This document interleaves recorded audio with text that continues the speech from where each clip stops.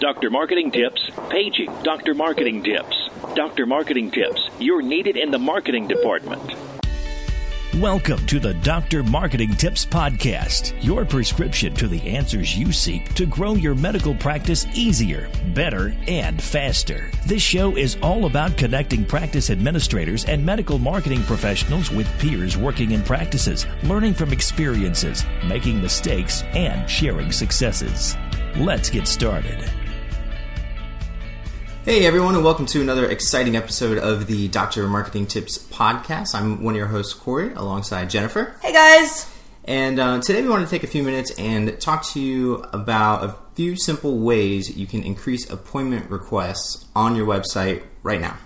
So when we were looking at putting this episode together, I was considering, how often is it that we are updating websites for our clients, and how often should your practice actually consider updating your website? So Corey, for our listeners out there, can they make changes to their website to drive appointments if they're not in the market to develop a new website? Absolutely, yeah. There's plenty of ways that you can take your existing website and improve on that. So you don't have to think of it as biting off a whole new website project, and that's way more than most of us have the time to chew and digest on. But yeah, it can be something simple. If you have an older website, you'll probably need to get some sort of outside help from like a website developer or programmer, just because the older technology, everything was it was hard coded, it was HTML, and it's not very user friendly. The new stuff is a little bit more pliable and easier to understand. So if you have a newer website, something like built in Drupal or WordPress, typically you can probably go in and make some of those changes. If it's older, I would say maybe more than like 6 or 7 years old, which I know a lot of practices have, then you might need to get some outside help. But you can certainly update and change those things, kind of put a fresh new paint and coat on there, or fresh new, coat of paint is what I'm trying to say. Coat of paint. It's early in the morning. It is early. It's way too early. Without actually completely tearing the whole thing down and starting over. Okay, that's a good point. So why don't you real quickly just touch on it for our audience? How often should they be in their website making changes? Is this a once in a blue moon type of change that they're going to be making in order to increase appointment request?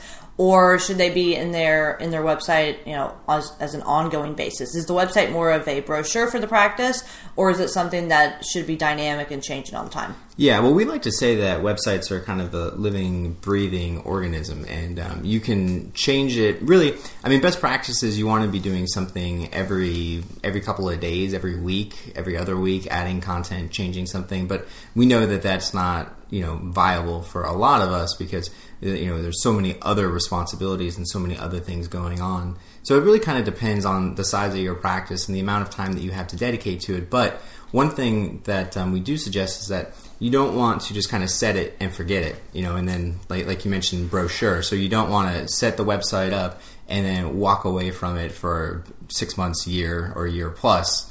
Because that can be really harmful to your SEO. Google, in one of the latest updates, they've said that they really value content that's constantly changing and updating to help the searcher kind of get the best answer possible to whatever they're searching for.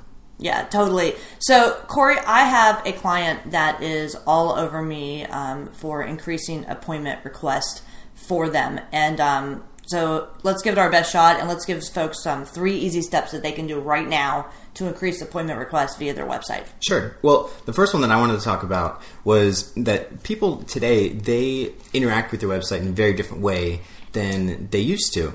And so it used to be they would go to whatever your practice name is.com, they'd see the front page, they'd look at your sliders and all of the information on there, and then they'd click around, maybe find their doctor or find the phone number, whatever they were looking for. But today it's really different because of the way that search engines have kind of evolved. So someone has a question, or they're looking specifically for, let's say, your office location or a bio about one of your physicians. And so they're going to enter the website, and they're going to land just on that bio page most likely. And that's all they're going to see because that's all that they really came there for. So number one tip to increase appointment requests on your website is to have a call to action on every page. So what this means basically is that if someone comes in and they're just looking for Dr. Smith, they click on Dr. Smith bio in Google, they land there, they read the bio, they're like, cool, that looks like someone I want to help me with whatever my health issue is.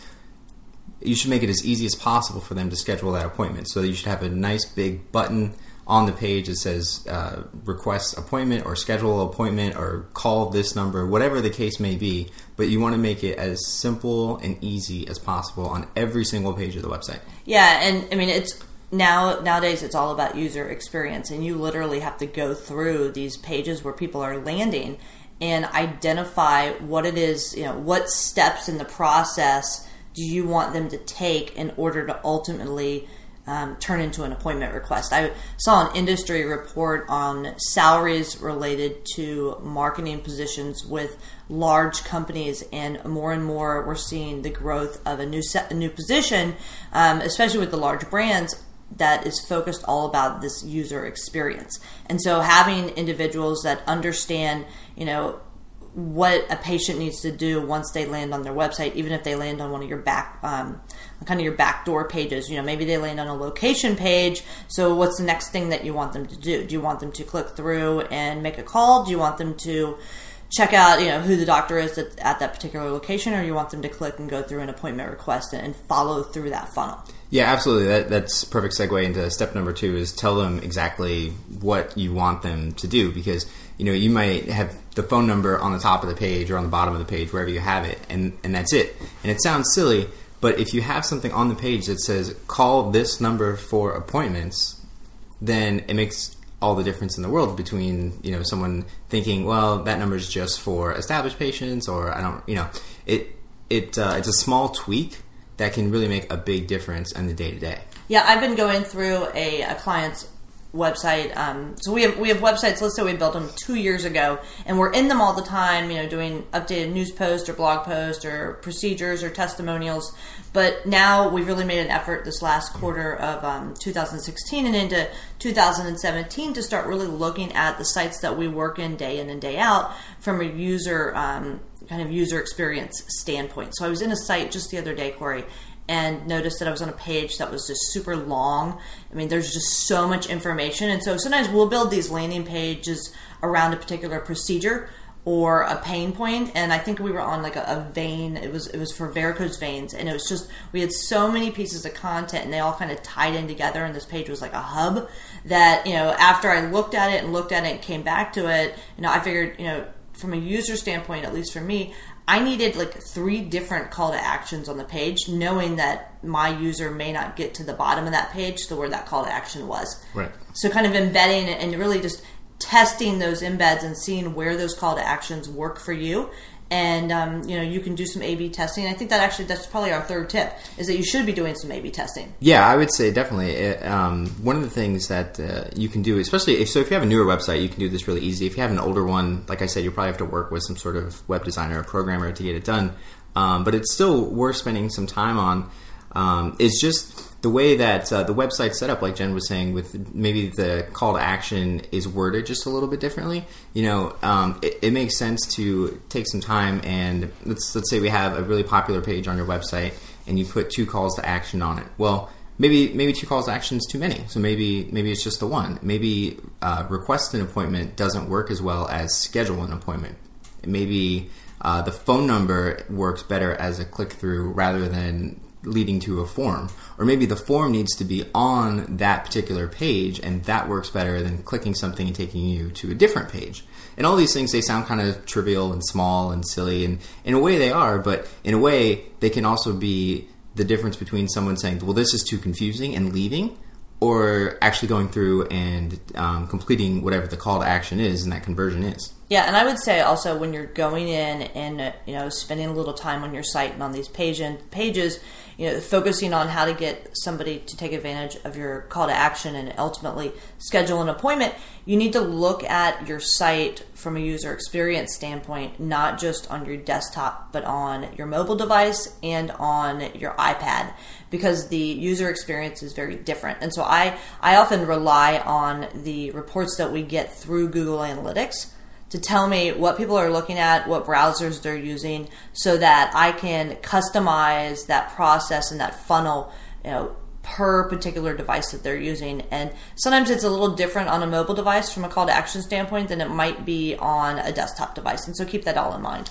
Yeah, definitely. If you have a responsive site, which you should by now, the call to action, it needs to be like a nice big button, typically kind of near the bottom of the phone, because that's where we're all sort of holding it and interacting with it. In an ideal world, that's what every website would do, or every page on your site would do, I should say. Yeah, you can't actually see what Corey's doing as he's explaining that, but it's almost from like an ergonomic standpoint. You're holding your phone in your right hand, and it's your thumb that's doing the clicking. And so where is it on the bottom, towards the bottom of the phone, that you should place that phone number? And so it's things like that from a user experience standpoint that we're paying attention to. Right. And again, maybe that's, that you might be thinking, well, that sounds so silly. Like, what's the difference between having the button at the top or one that is on the bottom or kind of follows you around? But, if it's a mobile world, and again, this will depend on your practice and your demographic of patients. For instance, we work with one client that's in a little bit older area, and they only see about 20% or so for mobile. So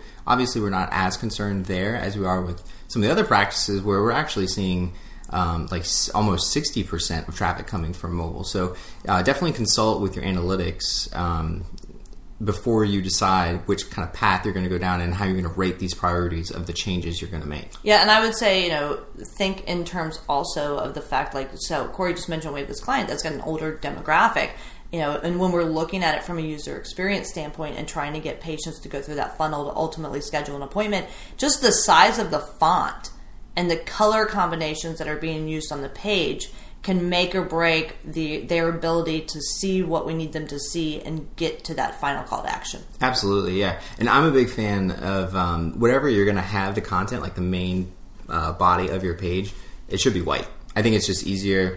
It loads faster. It looks better. And I know that some of the older sites in particular, I remember when we took over for one of our clients, everything was on everything was black. It was a black background and white text, and then there was a bunch of teal in there because he thought it looked kind of classy, and it was kind of a mess. So we really streamlined everything down, made it really simple and easy to read.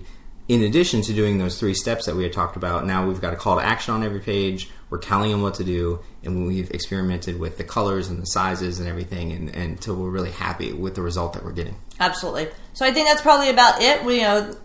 Little things that you can do to get more appointment requests on your website. The biggest thing is take some time to look at what you're currently doing and what minor tweaks can you make to help drive the patient through that through your website through a positive user experience. Yeah, absolutely. If you haven't looked at your website in a long time, which I know that we can all be guilty of, take 5 minutes and just sit in front of a computer or on your phone and look at it, and I can guarantee you're going to find something that you're going to want to change. So with that, I'm Corey. And I'm Jennifer. And we'll catch you in the next one.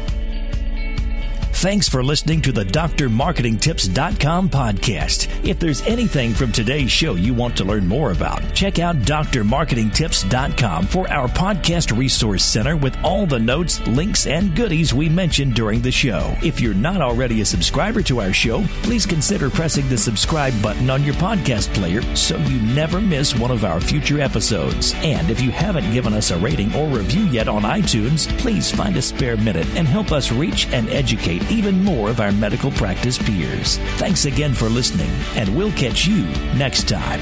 Doctor's orders.